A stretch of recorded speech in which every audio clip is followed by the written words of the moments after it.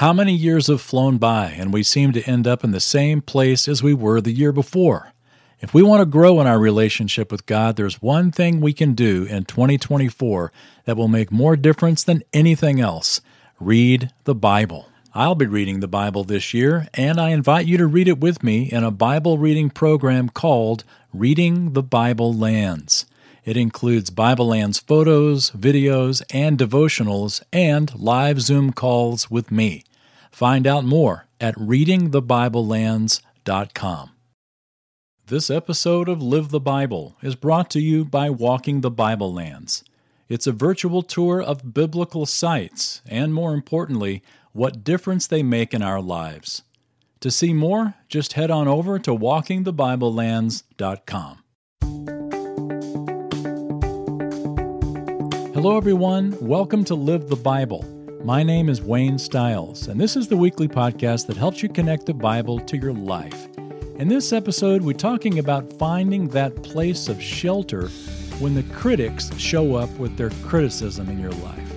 When you are unfairly criticized by somebody, what can you do? Well, David's example in a time of unfair criticism in his life is a model for us in our circumstances. I'll be back in a bit with more, but for now, let's hear this week's podcast. I heard about a man who went to the doctor. The doctor said, Bob, you've really got to change your diet. You've got to lower your cholesterol. And Bob said, well, I don't really like that. I think I'd like a second opinion. The doctor said, okay, you're ugly too.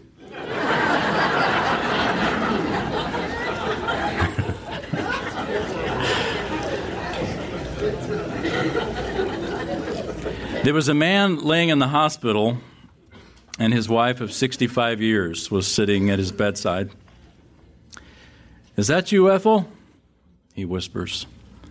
Yes, dear, she answered. He said, I remember years ago when I was badly injured and was in the hospital. You were right there by my side. We lost everything in the house fire. You alone were with me. When I lost my job, you were there with me too.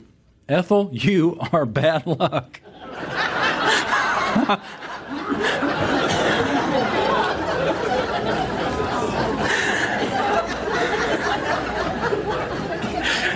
Oh, isn't that great? Criticism. It's something that we welcome as much as a root canal. Sometimes it's necessary, but it is seldom pleasant. And it's especially painful when the criticism is unfounded. When somebody feels that God's given them the right and the insight to observe something about you, but they're flat wrong. In the Old Testament, God set up what are called cities of refuge. Cities of refuge are cities designated throughout Israel, and if you plot them on a map of Israel, you see that they are evenly spaced throughout the land, so that if somebody accidentally, if a city of refuge existed in case you accidentally killed someone, a clear case of manslaughter, it was a complete accident. But the guy's family wants to get revenge. And so cities of refuge were set up so that you could flee to this city and have sanctuary until you could be proven innocent. It was a place to go when you were unjustly criticized so that you could be safe until the truth came out. Well, what was true of the cities of refuge is also true spiritually in our lives. We need a place of refuge. We need a shelter when critics curse. And boy, don't they curse. Turn with me to 2 Samuel chapter 16. 2 Samuel 16.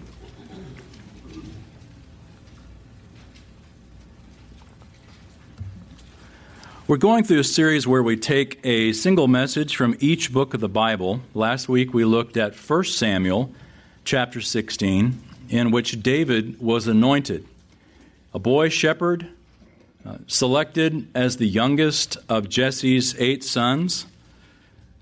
And everyone was surprised, probably not the least of which David was surprised, that he was chosen by God out of all the people in Israel to replace the raging King Saul, the unfaithful King Saul, as God's king. He was anointed king, but he was not yet appointed king or took on the position of king. He was simply anointed, which must have been very confusing to David, because years and years would pass before David would come to the position for which he was anointed. He was anointed, and then he was prepared. Years and years of preparation. Between 1 Samuel 16 and 2 Samuel 16, where we find ourselves today, there was a lot of preparation in David's life, not the least of which was running from jealous King Saul. We also looked last week at 1 Samuel 17, where David killed Goliath, and this was David's meteoric rise to popularity. And David becomes popular. He's a national hero. Saul now uses David to become not only the one who plays the harp and drives away the evil spirits, but also Saul's man that goes out in battle. And whatever David does, David wins. And there was a saying that began to be said that Saul has slain his thousands, but David his 10,000s. And this statement galled Saul. He was so jealous that he was only getting attributed to thousands, but David had 10,000s. And Saul said, what else can he have but the kingdom? And he looked at David from suspicion with that day on. And the rest of 1 Samuel, all the way to the end of the book, has Saul chasing David and them missing each other sometimes by a whisker. But what we also see during that time of preparation is that David had on a couple of occasions the opportunity to take Saul's life. Could have easily done it on a couple of occasions. And both those occasions, David realized, in fact, one specific occasion at En-Gedi, David realizes and tells his men, I'm not going to touch Saul. One day, his day will come. I'm going to leave him in God's hands. One day he'll die in battle. One day he'll die this way. One day he'll die that way. I love it. He says, the solution is Saul's going to die. Not that he's going to repent and become a good king. He's just going to die one day. But I'm going to let God take care of that. I'm not going to do it. What's funny, though, is you have a couple of occasions where David could have taken Saul's life, and in between those occasions, you have the incident of David and Nabal. Remember that? Where Nabal is rude to David, and David's like, well, come on, guys, strap on your swords and let's go take care of this fool. And if it hadn't been for Abigail's wise and discerning intervention, David would have started his kingdom with a blot on his reputation. But I mention that to say David wasn't all, hey, guys, let's trust God. There were times like with Nabal that he was having to learn, oh, yeah, I need to take my hands off of this situation and trust God with it. So between 1 Samuel 16 and 2 Samuel 16, God is preparing David to be the king that God wants him to be. Well, David has this wonderful kingdom, but of course we know what happened. The infamous affair with Bathsheba was a huge turning point in David's life and in his family, because the chapters that immediately follow after that are discord, murder, rape, and other terrible things that occurred. Till ultimately, here in 2 Samuel 16, David is being chased out of Jerusalem because his rebel son Absalom has claimed the kingdom for himself. At the end of chapter 15, we won't read it, but if you look at verse 30, it talks about David going up the Mount of Olives barefoot. If you go to Jerusalem today, you'll stand on the Mount of Olives, and you can easily see the slope goes down to Jerusalem, and you can picture Okay, there's the city of David where David reigned. You can picture David and his troop of people coming down through the Kidron Valley and up the Mount of Olives, as David, the rejected king, is on the Mount of Olives. Reminds us of what occurred 1,000 years later as our Lord Jesus is riding down the Mount of Olives. Everyone's celebrating because here comes the king, but Jesus is weeping because he knows that he, like David, was rejected. 1,000 years later on the exact same slope. Chapter 16, we're told that David passed over the summit and came to a place just beyond it. Look down at verse 5, and let's begin reading. 2 Samuel 16:5. When King David came to Bahurim, behold, there came out from there a man of the family of the house of Saul, whose name was Shimei, the son of Gera. He came out cursing continually as he came. He threw stones at David and at all the servants of King David. And all the people and all the mighty men were at his right hand and his left. We're told that Shimei is from the house of Saul. And that's significant because, remember, Saul was the king right before King David. And we're about to see Shimei's words reveal the fact that some people just can't accept God's will. It was God's will that David be king and that Saul be replaced. And here we have Shimei, decades after Saul's death, still holding this bitter grudge. Not only does he hurl stones, but he also hurls words. Look at verse 7. Thus Shimei said when he cursed, Get out, you man of bloodshed, you worthless fellow. The Lord has returned upon you all the bloodshed of the house of Saul, in whose place you have reigned. And the Lord has given the kingdom into the hand of your son Absalom. And behold, you are taken in your own evil, for you are a man of bloodshed. Wayne Watson used to have a song called Sticks and Stones, I think. And in it he sings, Sticks and stones can break my bones, but words can break my heart. Lies can break my heart. Have you ever noticed that critics often have the worst things to say when you're going through the worst times? They usually don't come at you when things are going well. The enemy will come at you when you are at a vulnerable low point, and he will whisper things in your ear that will take you down even lower.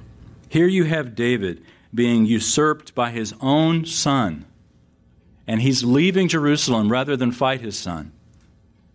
And this Benjamite, Shimei, comes out from the hole that he has been living in at Bahurim and takes this low opportunity to throw stones at David and at his servants and to make this unjust accusation that somehow he is guilty of what happened to the house of Saul.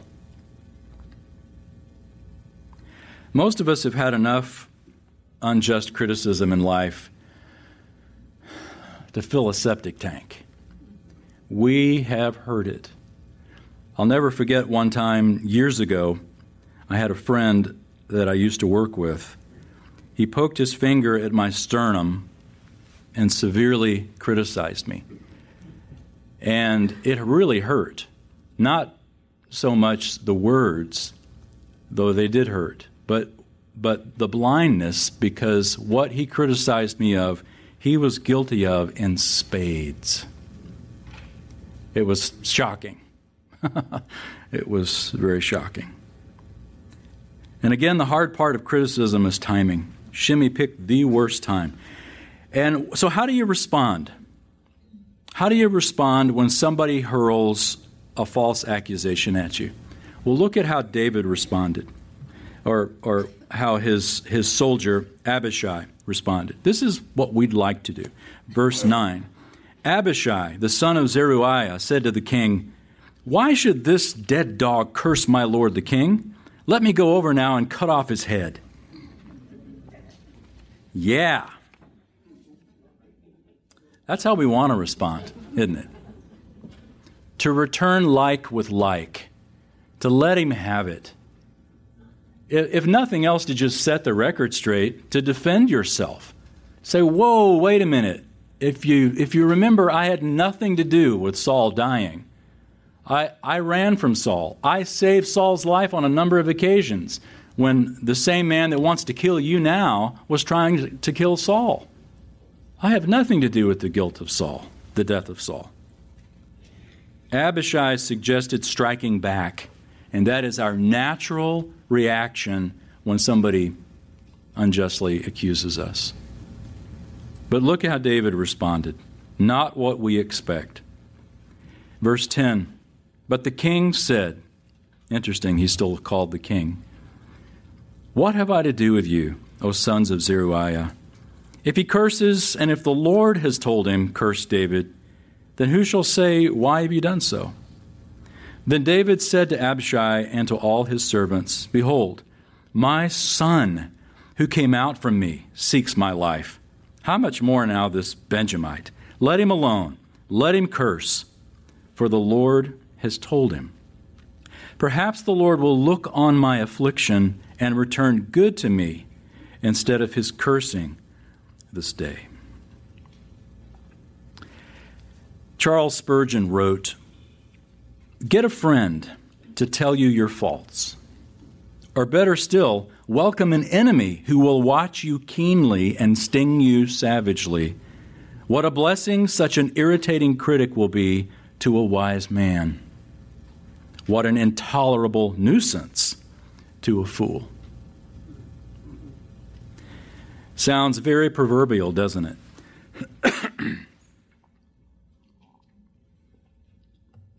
If we're wise, we can sift through the anger.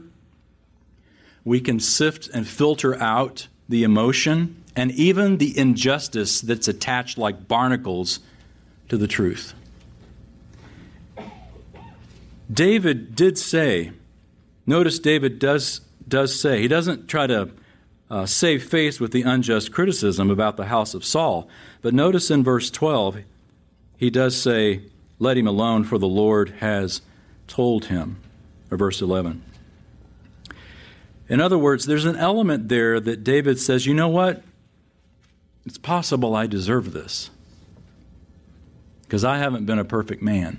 I've certainly not been a perfect parent. And I did not deal rightly in regard to the Bathsheba incident with her husband. David says, you know, it's very possible that this is very just. So if God's told him to curse, don't tell him to stop. And if God's not told him to curse, then let him alone, because God will take care of it. In fact, my response of grace may turn around, he says, verse 12, perhaps the Lord will look on my affliction and return good to me instead of his cursing this day. If you're wise, you won't match pride with pride, but with humility. Listen to a few Proverbs. The book of Proverbs has scores to say about a person who refuses to listen to correction. Proverbs 12:15, the way of a fool is right in his own eyes, but a man of understanding, but a wise man is he who listens to counsel. A fool just assumes he's right, but a wise man listens to counsel. Proverbs 17:10, a rebuke goes deeper into one who has understanding than 100 blows to a fool. Proverbs 26:12, do you see a man wise in his own eyes? There is more hope for a fool than for him. The Proverbs are saying, and David is illustrating, that a person of wisdom welcomes feedback. It isn't easy to hear. We don't always receive it well, but we should welcome it. Only a fool, the Proverbs say, thinks that he or she has already arrived. And in a way they have, because they won't go any further. They won't grow, because they won't receive. David acknowledges it's possible that maybe I've done wrong here. But he also acknowledges maybe I've not, and this is just another Another issue from the house of Saul I'm having to deal with. How did David deal with the house of Saul when Saul was alive? He gave it to God. How is David dealing with the house of Saul now when this person from the house of Saul is cursing him? He gives it to God. He does the exact same thing. And notice two words that are very helpful at the end of verse 12. The New American Standard says, "And return to me instead of his cursing this day." Those are the two words to notice. This day. We get so caught up in the moment that we think that the way it is now is the way it's always going to be. There is so much emotion wrapped around how we feel that we can't imagine it will ever improve. And if you've ever been in a situation, whether it's a family member or an accusation at church or at your work or in your neighborhood, and it's unjust, and it really, really hurts. It hurts so much that you can't see beyond the moment. You can't see hope beyond the moment. David says, this day, it's unfair, and it hurts. But you know what? It's possible that God may look on my affliction and return good to me instead of the cursing this day. Here's a principle that's worth mulling over. When you are criticized unjustly, take it to God and trust Him for vindication beyond today. Our challenge is we want vindication immediately. Like Abishai, where's my sword? We can take care of this right now. You don't have to listen to this, David. You're the king. You're the anointed one. But David says, no, we're not going to handle it like that. David had learned how to trust God. So we're going to let God deal with it. So they continue on. Look at verse 13. So David and his men went on their way, and Shimei went along on the hillside parallel with him, and as he went, he cursed and cast stones and threw dust at him. The king and all the people who were with him arrived weary, and he refreshed himself there. Now, we're not told this here in 2 Samuel, but it's very possible that part of this refreshing, notice it says, he refreshed himself. We're talking about David. It's possible that part of this refreshing was David getting off alone by himself and writing Psalm 3. So keep your hand here in 2 Samuel and turn to the right and look at Psalm 3. 2 Samuel gives us the historical, geographical perspective. Psalm 3 gives us the spiritual, emotional perspective of this same event. The superscriptions of the Psalms are inspired. They're in the Hebrew text. And sometimes it's difficult to realize what's what. Like, for example, in the New American Standard here in Psalm 3, it says, Psalm 3, morning prayer of trust in God, a psalm of David when he fled from Absalom, his son. So how do you know what's a superscription when you've got the editors helping us out by giving us a summary of the whole thing? Well, it isn't always easy, but at least in my Bible you can see there's a different font, and you might note the same in yours. Where it says, a psalm of David when he fled from Absalom, his son. That is in the Hebrew text. And this is the first of 13 psalms that have a superscription, is what it's called, a little preamble before the psalm itself that tells you the occasion from which this psalm was written. Psalm 3 was written at this time where David was running from Absalom, and it's very possible that David wrote Psalm 3 that evening as he had just fled and he refreshed himself. Well, let's look at this psalm because it gives some insight that can also help us when we are unjustly accused. Starting here with the superscription. A psalm of David when he fled from Absalom his son. O Lord, how my adversaries have increased. Many are rising up against me. Many are saying of my soul, there is no deliverance for him in God. Selah. Selah. It's a Hebrew term that probably means pause and let that sink in. That's what Dr. Pentecost used to say at Dallas Seminary. Pause and let that sink in. So let's do that. What are we pausing and letting sink in? That many are saying of David, there's no deliverance for him in God. Are saying of my soul. The word there for soul is the Hebrew term nephesh. It doesn't just mean the immaterial part of you. When we see soul, we tend to think like our spirit. The Hebrew word for soul means not just your spirit, but all of you. Your body, your mind, your emotions, your soul, your entire being. People are saying of David's life, of all of who he is, God's left you. Hey everybody, Wayne here. This podcast has been going for months now, and if you've not left a review, your review could really help other busy people benefit from this content. That's because one of the main ways that new listeners find the Live the Bible podcast is through listener reviews. So would you take just a couple of minutes right now to leave a review? You can do so at waynestiles.com/podcast. Thank you so much. And now, back to the message. People are saying of David's life, of all of who he is, God's left you. There's no deliverance for you in God. But David knows better than that.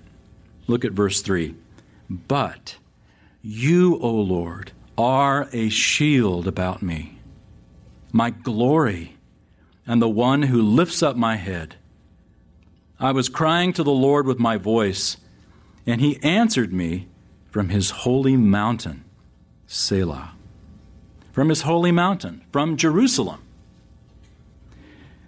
David realizes that even though many are rising up against him, including his own son, even though many are saying, even God has abandoned you, David knows, no, God has not abandoned me. God is a shield about me. He is the one that lifts up my head. I don't have to walk around discouraged, even when I'm unjustly accused. I was crying to the Lord with my voice, and God answered from Jerusalem, from his holy mountain, from the place of God's habitation. David knows the truth. He has not been abandoned by God. Think about it. God said in the Scriptures, never will I leave you, never will I forsake you. Jesus said, I will be with you always, even to the end of the age. God told Abraham, don't be afraid, I am a shield, I am your shield. David says, Lord, you are a shield about me, and you lift up my head. So on what basis is David getting comfort? Because he says in verse 4, I was crying to God with my voice, and he answered me. He is talking about answered prayer that's occurred in the past. David gets encouragement for his present situation based on the fact that God's been faithful in the past. He has never let us down. Do you have a record of God's faithfulness in your life? A great place to do that is in your Bible. That as you're reading through, you're going to find that, amazingly, what you're reading for that particular day relates to what you're struggling with at that particular moment. It's great to actually write down in your Bible and put a date in there. I prayed this verse on such and such a date when I was dealing with such and such an issue. And what you'll find, as I have found, as you read back through the Bible in years to come, amazingly, God has been faithful with that issue. And you have a record of God's faithfulness. David is able to say, you know what? This situation is very similar to stuff I've gone through in the past, and I'm just going to trust God with this. That doesn't make it easy. That doesn't mean it doesn't hurt. But it also doesn't mean that I'm going to give up. God is the lifter up of my head. He is a shield around me. He's been faithful in the past, and he's going to be faithful right now. Look at the rest of these verses. Verse 5, I lay down and slept. I awoke, for the Lord sustains me. I will not be afraid of 10,000s of people who have set themselves against me round about. Arise, O Lord, save me, O my God. For you have smitten all my enemies on the cheek. You have shattered the teeth of the wicked. Salvation belongs to the Lord. Your blessing be upon your people. David had the odds against him many times, but he's learned that numbers mean nothing if God is for you. God plus one is a majority. God plus you in your situation is a majority. If God is with you, none could be against you. David knows this, and he applies that to his life. It's so helpful not to base your decisions and your emotions simply, or maybe I should say your decisions each day simply on your emotions. But you filter your emotions through the Bible. You look at the Bible and you filter your emotions through Scripture. And if there's something that catches in that filter, you toss it out. Or at least you mentally say, Lord, this is how I'm feeling. God can handle how you feel, even if it's wrong. He can handle it. And it's okay to talk to Him about it. Many times you'll see in the Psalms stuff you think, wow, should that be in the Bible? Like you see people praying, Lord, dash their babies against the rocks. When's the last time you prayed that? That sounds more like Abishai than some godly person. Well, this is a godly person expressing to God how they feel, not necessarily what they believe. Even David does that. Lord, have you abandoned me forever? David doesn't believe that, but that's how he feels. And it's okay to express to God how you feel. God can handle it. But also filter those feelings through Scripture and let theology lift you up, because your emotions will sink you down, especially when you've got people all around you saying of you, there's no deliverance for you in God. God's not going to be with you this time. Or this is happening because you blew it. David was dealing with all of that, and he refreshed himself based on truth. Well, turn back to 2 Samuel, but instead of looking at chapter 16, flip a few chapters farther to chapter 19. And let's look at how some of this resolved. The story goes on that God did in fact deliver David. His son Absalom was killed, and the rebellion is over. And David heads back across the Jordan River and is met by his son. Is met by Shimei. I'm sorry, I'm trying to decide whether or not to talk about something, but I guess I will. We won't turn there, but there is a chapter in, well, I guess we can. It's right here in chapter 19. Let's look at it. Hopefully it won't take too long. 2 Samuel 19, notice at the very beginning, it says, Joab was told the king is weeping and mourns for Absalom. So you see that David's pain in this situation wasn't so much for David, it was for his son Absalom. And when he says, oh, my son, how I wish that I had died instead of you, you see the overwhelming guilt that David feels for the type of father he's been. And he's weeping and mourning over Absalom, and the people realize, wow, we just saved David's life, and his son Absalom is dead, and David is sad because of that. He's not happy that there's victory. He's sad because of Absalom. And we're told in verse 2, the victory that day was turned into mourning for all the people. For the people heard of it and said, the king is grieved for his son. So the people went by stealth into the city that day, as people who are humiliated steal away when they flee in battle. Well, look at verse 5. This is like the only good thing I think Joab's ever done. I try to think of another instance where Joab was not the non-model, but here Joab nails it. In a moment of weakness, David is not thinking as a leader. He's simply thinking as a father. But he's got to think on both levels, and he doesn't. So Joab comes in, and look at Joab's words. Verse 5, Joab came into the house to the king and said, "Today you've covered with shame the faces of your servants, who today have saved your life and the lives of your sons and daughters, the lives of your wives and the lives of your concubines, by loving those who hate you and by hating those who love you. For you have shown today that princes and servants are nothing to you. For I know that this day that if Absalom were alive and all of us were dead today, then you'd be pleased. Now, therefore, arise, go out, speak kindly to your servants. For I swear by the Lord, if you do not go out, surely not a man will pass the night with you. And this will be worse for you than all the evil that has come upon you from your youth until now." It's sort of a sidebar application, but here is a great challenge that occurs when you have such an affinity, when you bring family into the situation. Boy, it can be tough to be a leader in a context of family. I've seen it happen some, but most of the time I see it, it doesn't work well. And even David struggled with it.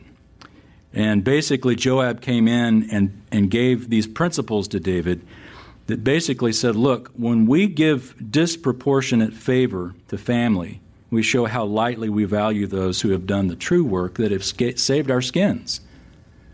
So if you've got a business, for example, in which you've got family involved, be careful, because other people are watching how you treat that family member as opposed to those who have actually given you the success.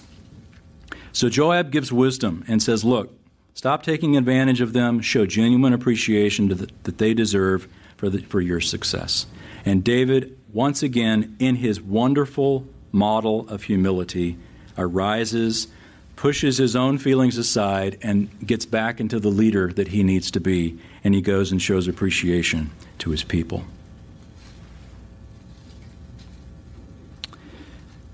All right, look down at verse 18. So they come across the Jordan River, and what do you know? Here's Shimei again. Verse 18. They kept crossing the ford to bring the king's household and to do what was good in his sight.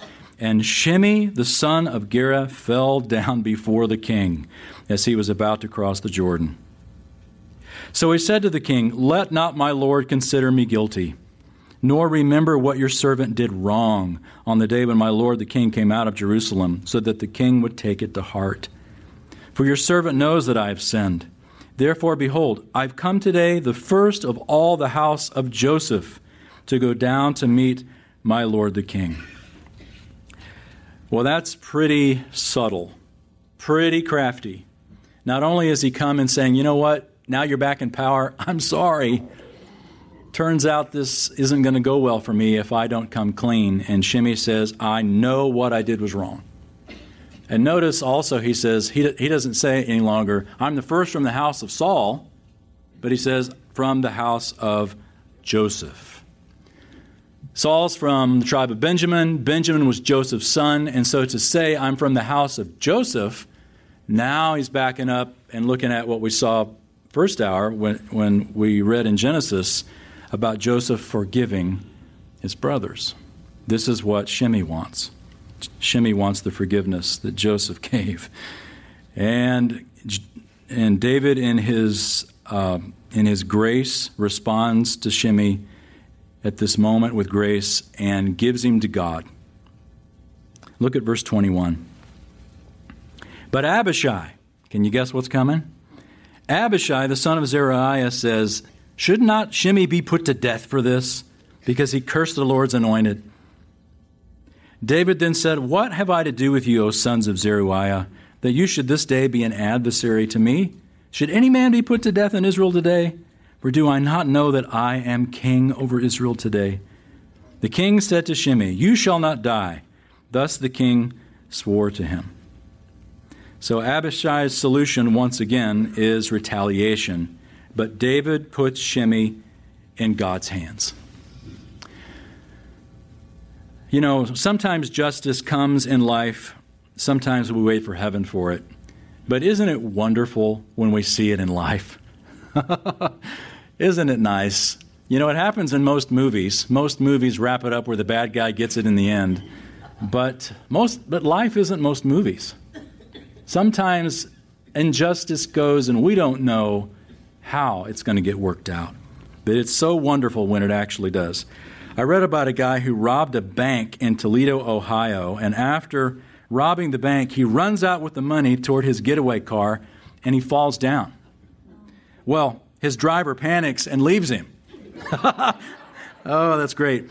And so this guy jumps into the next available car, which had 2 men in the front seat, and it was an unmarked police car. That's a true story.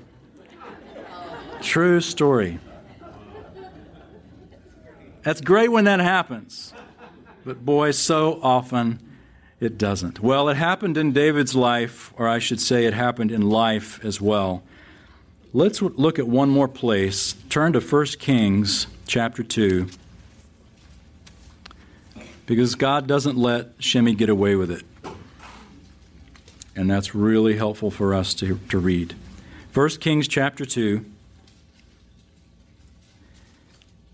Can we trust God to vindicate us? If not in this life, in the next, absolutely. David trusts God to do the vindicating when he's criticized. Over and over and over, we see that in David's life. God vindicated David through providential circumstances, and he condemned Shimei, we'll see, through the same. David's about to die here in 1 Kings 2, and he's passing on the kingdom to Solomon. Look down in verse 8. 1 Kings 2, verse 8. David tells Solomon, "Behold, there is with you Shimei, the son of Gera the Benjamite of Bahurim. Now it was he who cursed me with a violent curse on the day I went to Mahanaim." That's a mouthful. Mahanaim.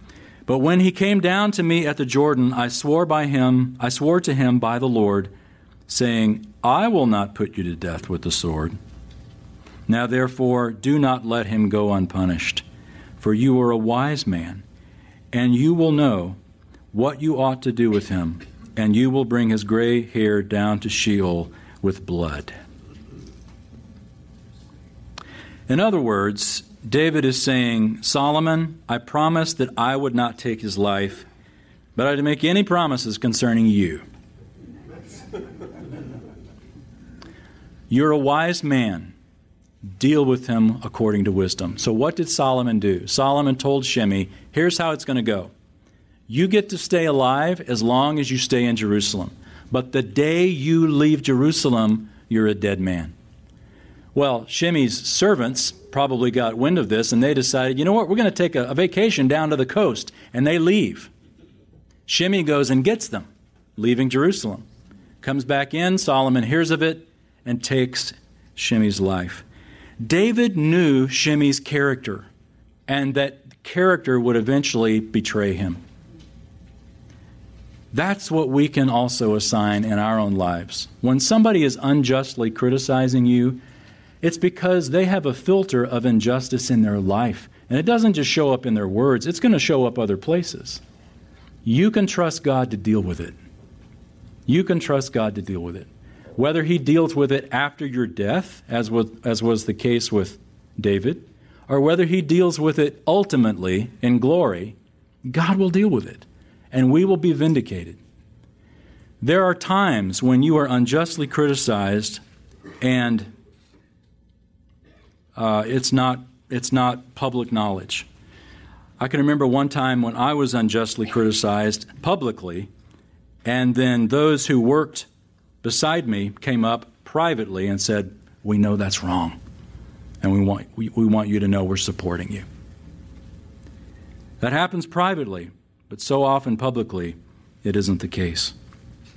This was how it was with David and Shimei, and this is how it is in all of our lives. David left justice in the hands of God.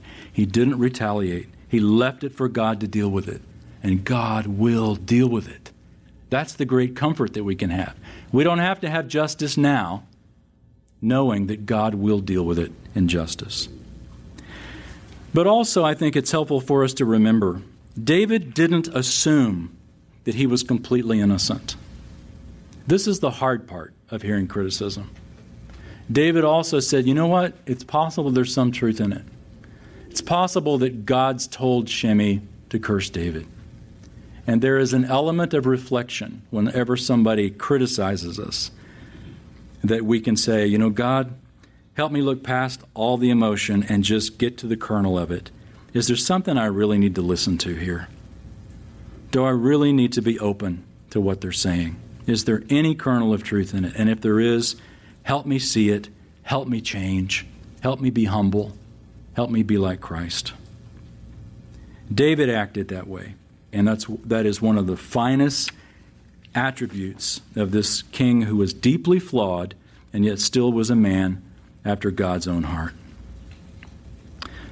So, you know, sometimes the people that criticize us, that hurt the worst, are those closest to us. Think about Job. It was his wife that said, curse God and die, when Job was suffering. It was his dear friends that came to him and said, you know, Job, the reason this is happening to you is because you've sinned. And he hadn't. He was unjustly accused. Think about Jesus. Talk about being unjustly accused and criticized. The accusations were not false, were completely false.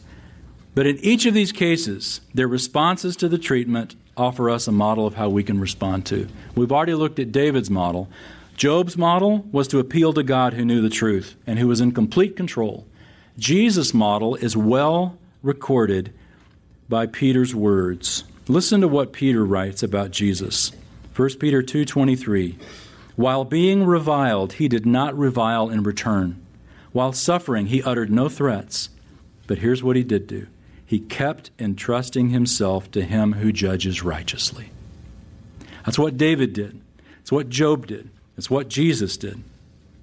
And that's what we can do. Here's a final principle, and I hope that this gives some comfort to you if you're in a season of injustice. We can ease the burden of unjust criticism by knowing that God knows the truth and He will make things right in His time.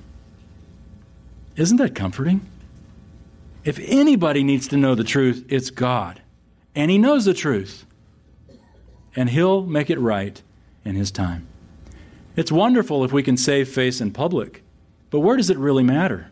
Before God.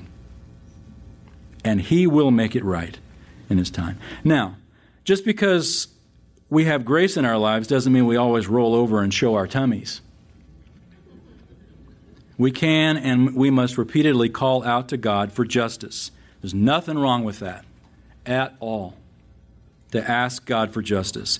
And God gave us brains. He gave us a legal system. If it's a legal issue, you can take legal action. It doesn't mean you just roll over and let somebody walk all over you. But also, we have to factor everything that we're dealing with through the sovereignty of God, because God may decide to deal with it in a way that isn't legal, or in a way that even isn't right. But ultimately, He will deal with it, if not in this life. The author of the book of Hebrews has a wonderful principle for us. The author writes this in Hebrews 6:18. We have taken refuge. We who have taken refuge would have strong encouragement to take hold of the hope before us. Let me read that again. We who have taken refuge would have strong encouragement to take hold of the hope set before us. We take refuge and we know that God will make it all right in His time. Let's pray.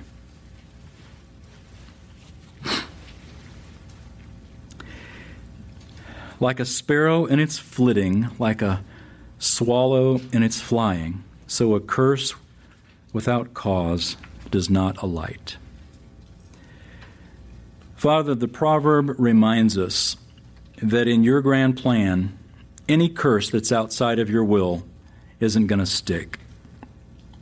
Balaam couldn't make it stick. Instead, you flipped it, and it became a blessing. It was the same in David's life, in Job's life, in Jesus' life, and it will be that way in our lives.